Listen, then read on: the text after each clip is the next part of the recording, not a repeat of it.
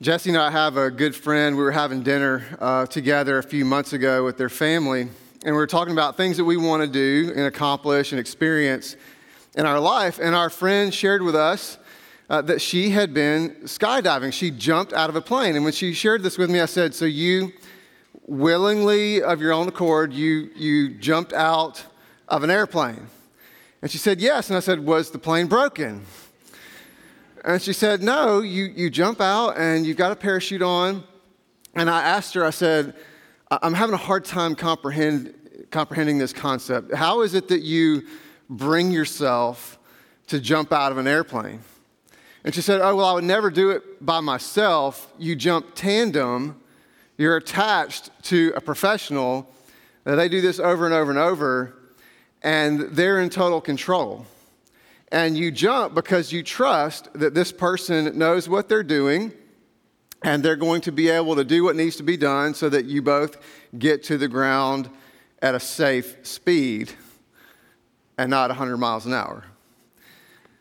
And I thought, okay, I guess I can roll with that. That makes sense. Like, you're able to do something that's out of your control. You're able to do something scary because you have trust in someone that can do what needs to be done. And I started to process the moments and seasons of my life that I've gone through some scary things out of my control. And I thought back through those seasons and those moments, and I thought about all the people that helped me, that walked with me, that required me to be vulnerable with them. And I realized the truth that you don't really let anybody help you that you don't trust. And as we talk about what happens when we pray, that's something that we really need to focus on. Do I really trust God? When I've got to jump, when I've got to take a risk, when I've got to step into things that are out of my control, where I'm not really sure where it's going to lead or how it's going to go, do I trust God enough to jump? And that is what Jesus is inviting us into as we pray. Yes, as we pray, it opens us up to God. It connects us to God. God changes us through prayer. It moves God to change the world around us. But when we don't trust God, there's a huge barrier that prevents us from experiencing all that God wants to do in and through us in prayer. Now, we're focusing on the Lord's Prayer in Matthew, the Gospel of Matthew, Jesus teaching us how to pray. And I want you to notice as we look at it one more time how trust is an intimate, foundational part of what Jesus is inviting us into. So let's take a look together. The Lord's Prayer, Matthew chapter 6, verse 9. This then is how you should pray. Our Father in heaven, hallowed be your name. Your kingdom come. Your will be done on earth as it is in heaven. Give us today our daily bread, and forgive us our debts as we also have forgiven our debtors.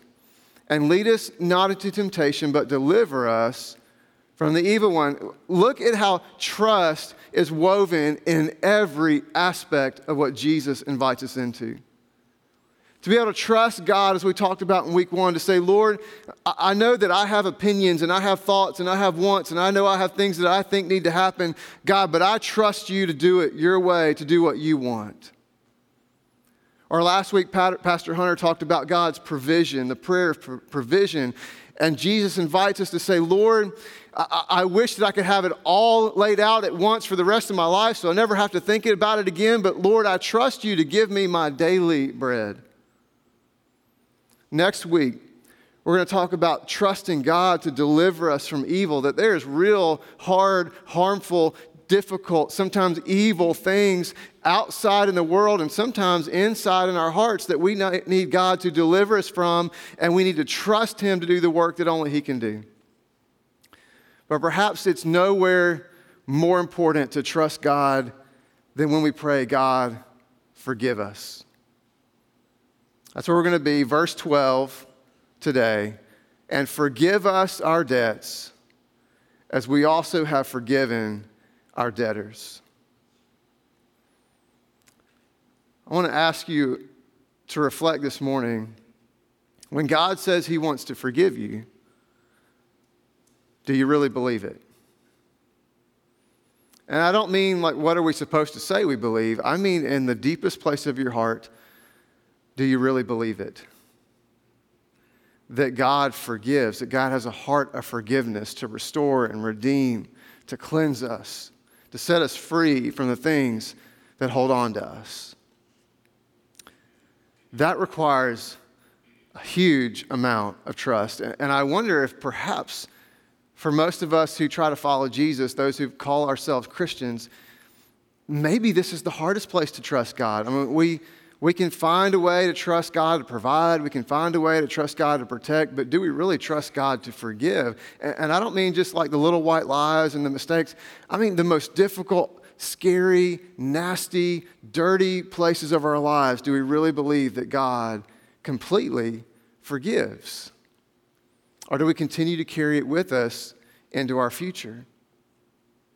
And then for us to be able to really pray this, not only do we have to trust God, Lord, I trust that you really mean what you say, but to pray this prayer, God, forgive me, we also have to really believe that I need forgiveness. And we have to be able to come to God with a desperate need. Lord, I can't do anything about this problem of sin and the things that I've done. I am in desperate need of you. I need you to forgive me.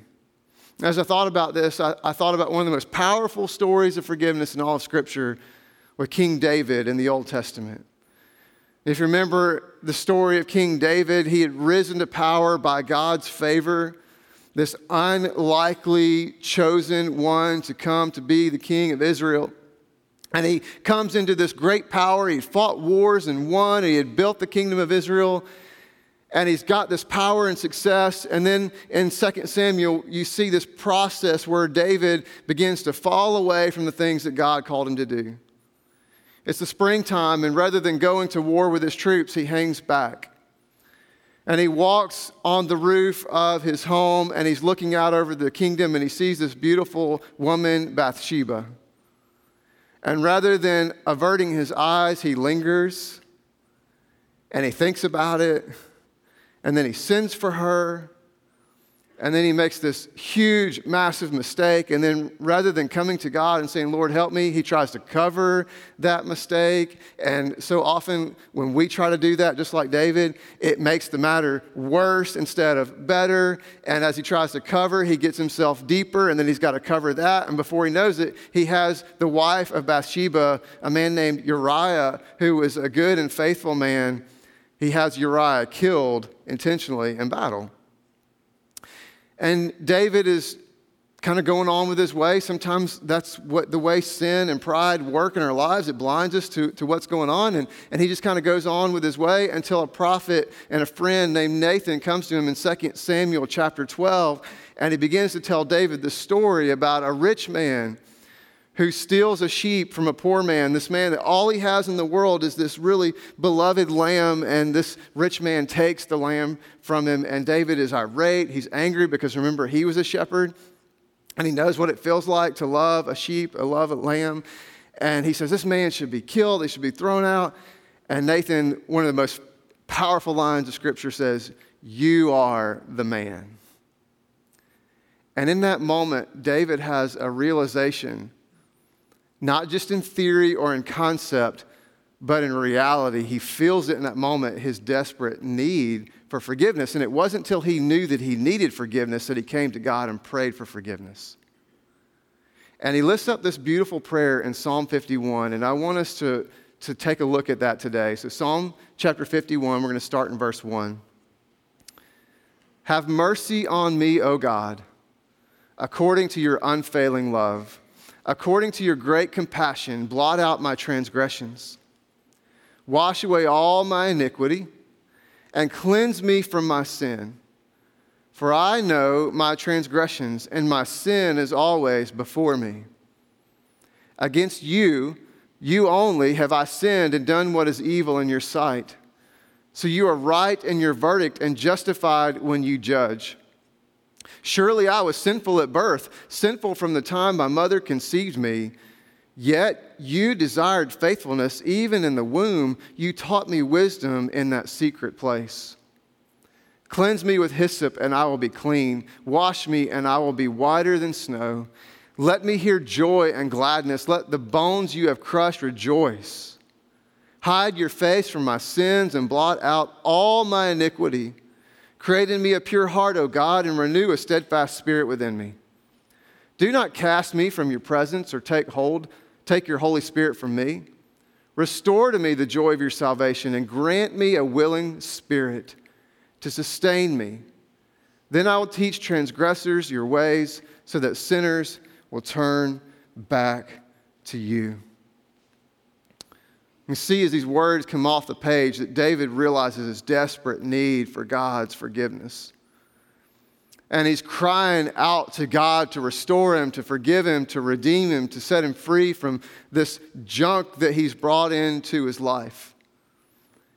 And he's calling out to God in trust that God can do something about this problem. And here's why David can do this. David has an understanding that is foundational. It's so very important for us to understand.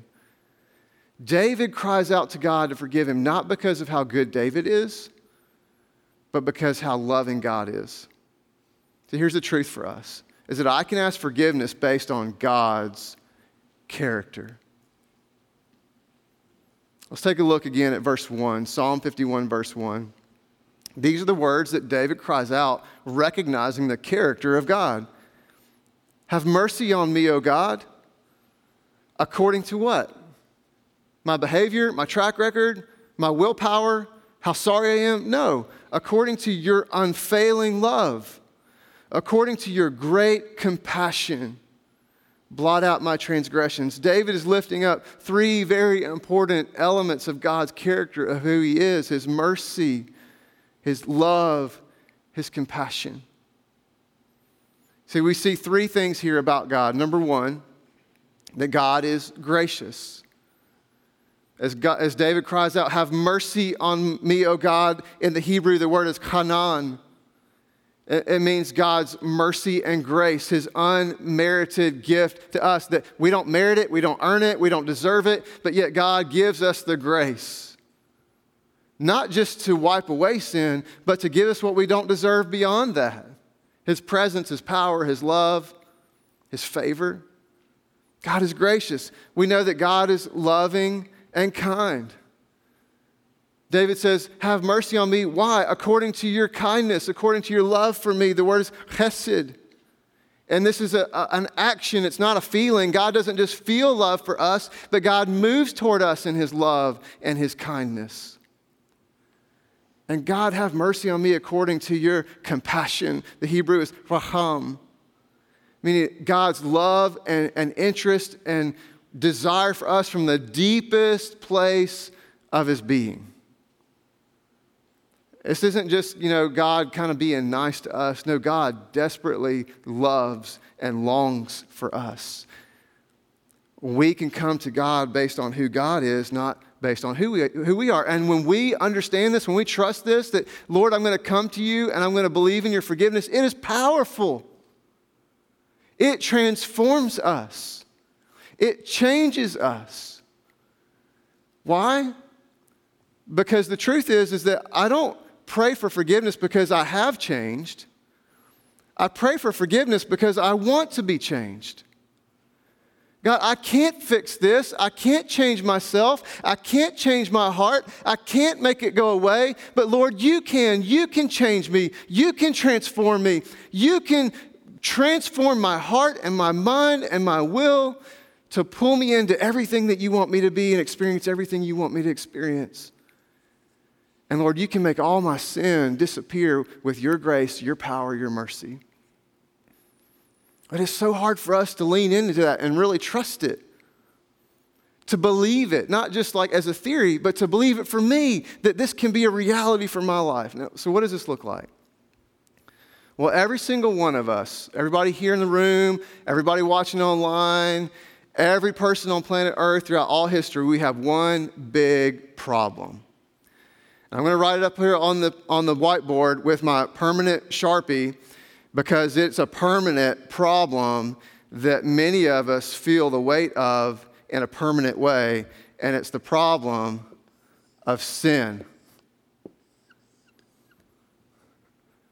And there's nothing we can do about it.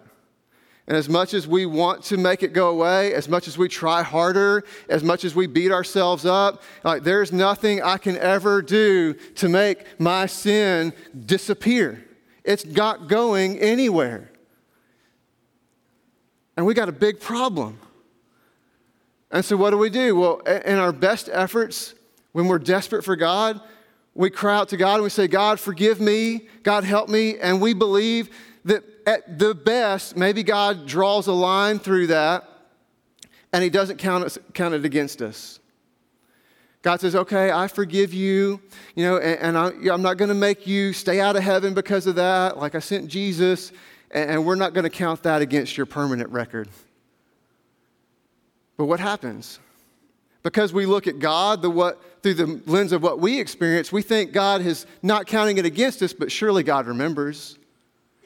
Because we remember, right?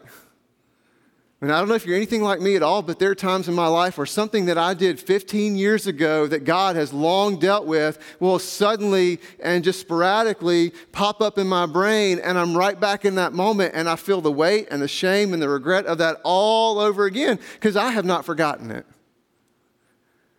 But I want to tell you this morning, the truth of the gospel is that is not the way God works. What God has done is he has sent Jesus to completely cover our sin with the blood of his Son. That everything that I deserve and you deserve, everything that we should be experiencing from the weight of our sin, Jesus took upon himself. And God is not just not holding it against you, but it is gone. Psalm 103 verse 12 says that our sin, because of God's mercy and grace, is as far as the east is from the west. It is completely covered. Your greed, your secret lust, your selfishness, your pride, your fear, it is gone. It is covered by the blood of Jesus. And because of that, it is no longer there. It's disappeared. God has dealt with it once and for all. It's gone. And if God says it's gone, because of what it cost Jesus, it was a big cost. It was pricey. If God was willing to pay that, then we need to let it go. And we have some things in our life that we need to let go of. Do not hold on to what you can confess. Don't hold on to that secret sin because you think you're never going to be able to get rid of it. Confess it to God. Give it to God. Say, Lord, I need your help in this. Don't hold on to what God has forgiven. If God says, I forgive you, then don't carry it with you as if he didn't. And don't hold on to what God wants to transform.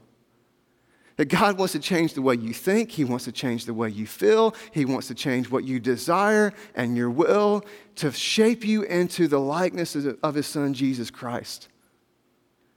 And what we hold on to, because I'm afraid of it, I'm under the weight of it, I'm not sure if God can forgive it. When we hold on to it, and rather than giving it to God, we're not allowing God to transform what he wants to change in us. So I want us to be able to make the choice today to let it go. And the way we do that, listen, it is not by effort, it is not by willpower, it is not by trying harder.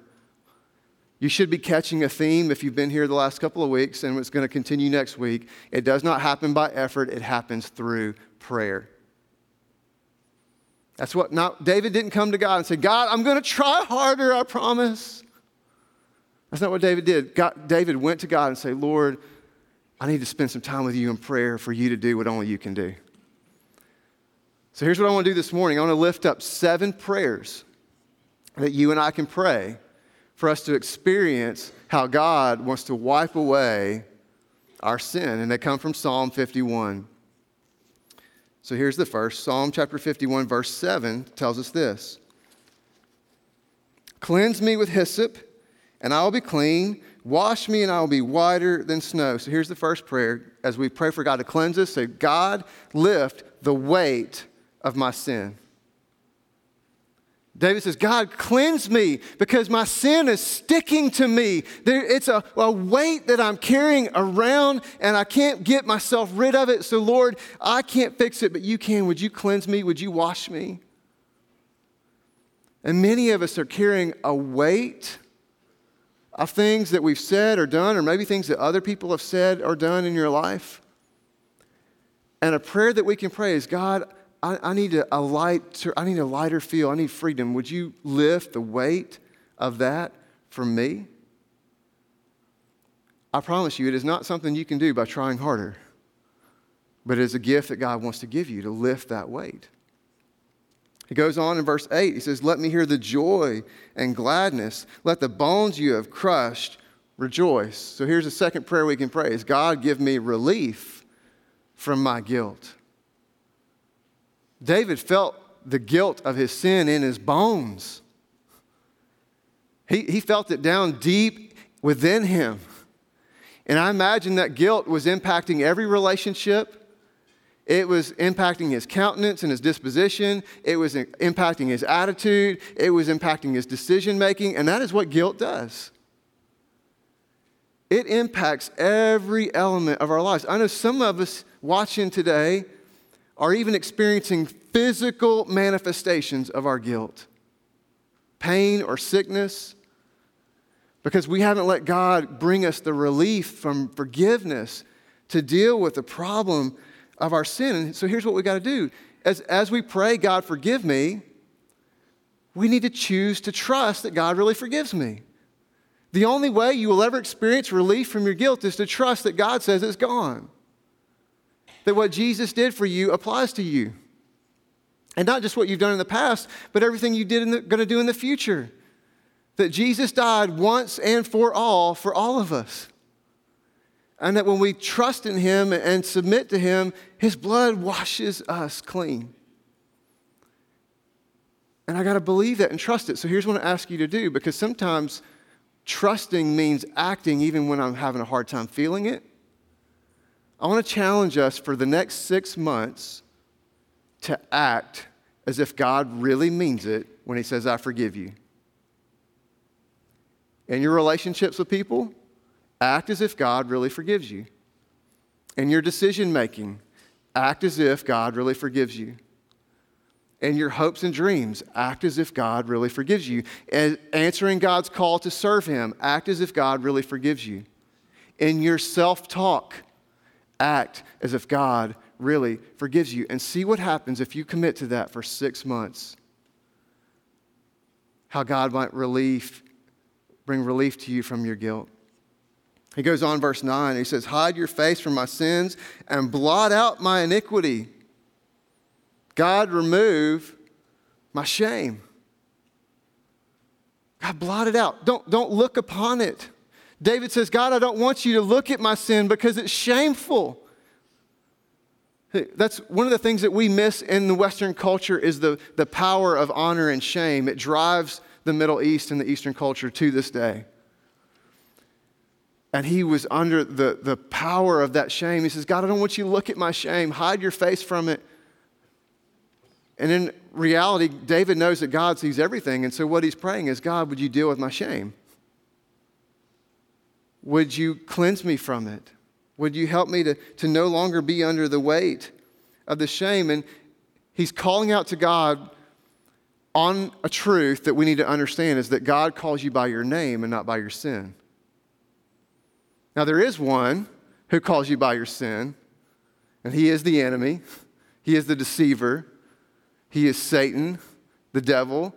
He wants you to live in shame. But we have a Savior who doesn't call you by your sin. He calls you by your name. Read through the Gospels. Pay attention to what happens when Jesus calls somebody by name. It's powerful. And that's what he does for you. He calls you by name to relieve you of that shame, to lift you up. He goes on in verse 10, create in me a pure heart, O God, and renew a steadfast spirit within me. So what can we pray? God, create a pure heart in me. God, change the way I feel, change the way I think. Do a new work in me, Lord. I've said this many times before because I believe it from the deepest place of my being. Y'all, I do not want to white knuckle it through life trying to be a good boy.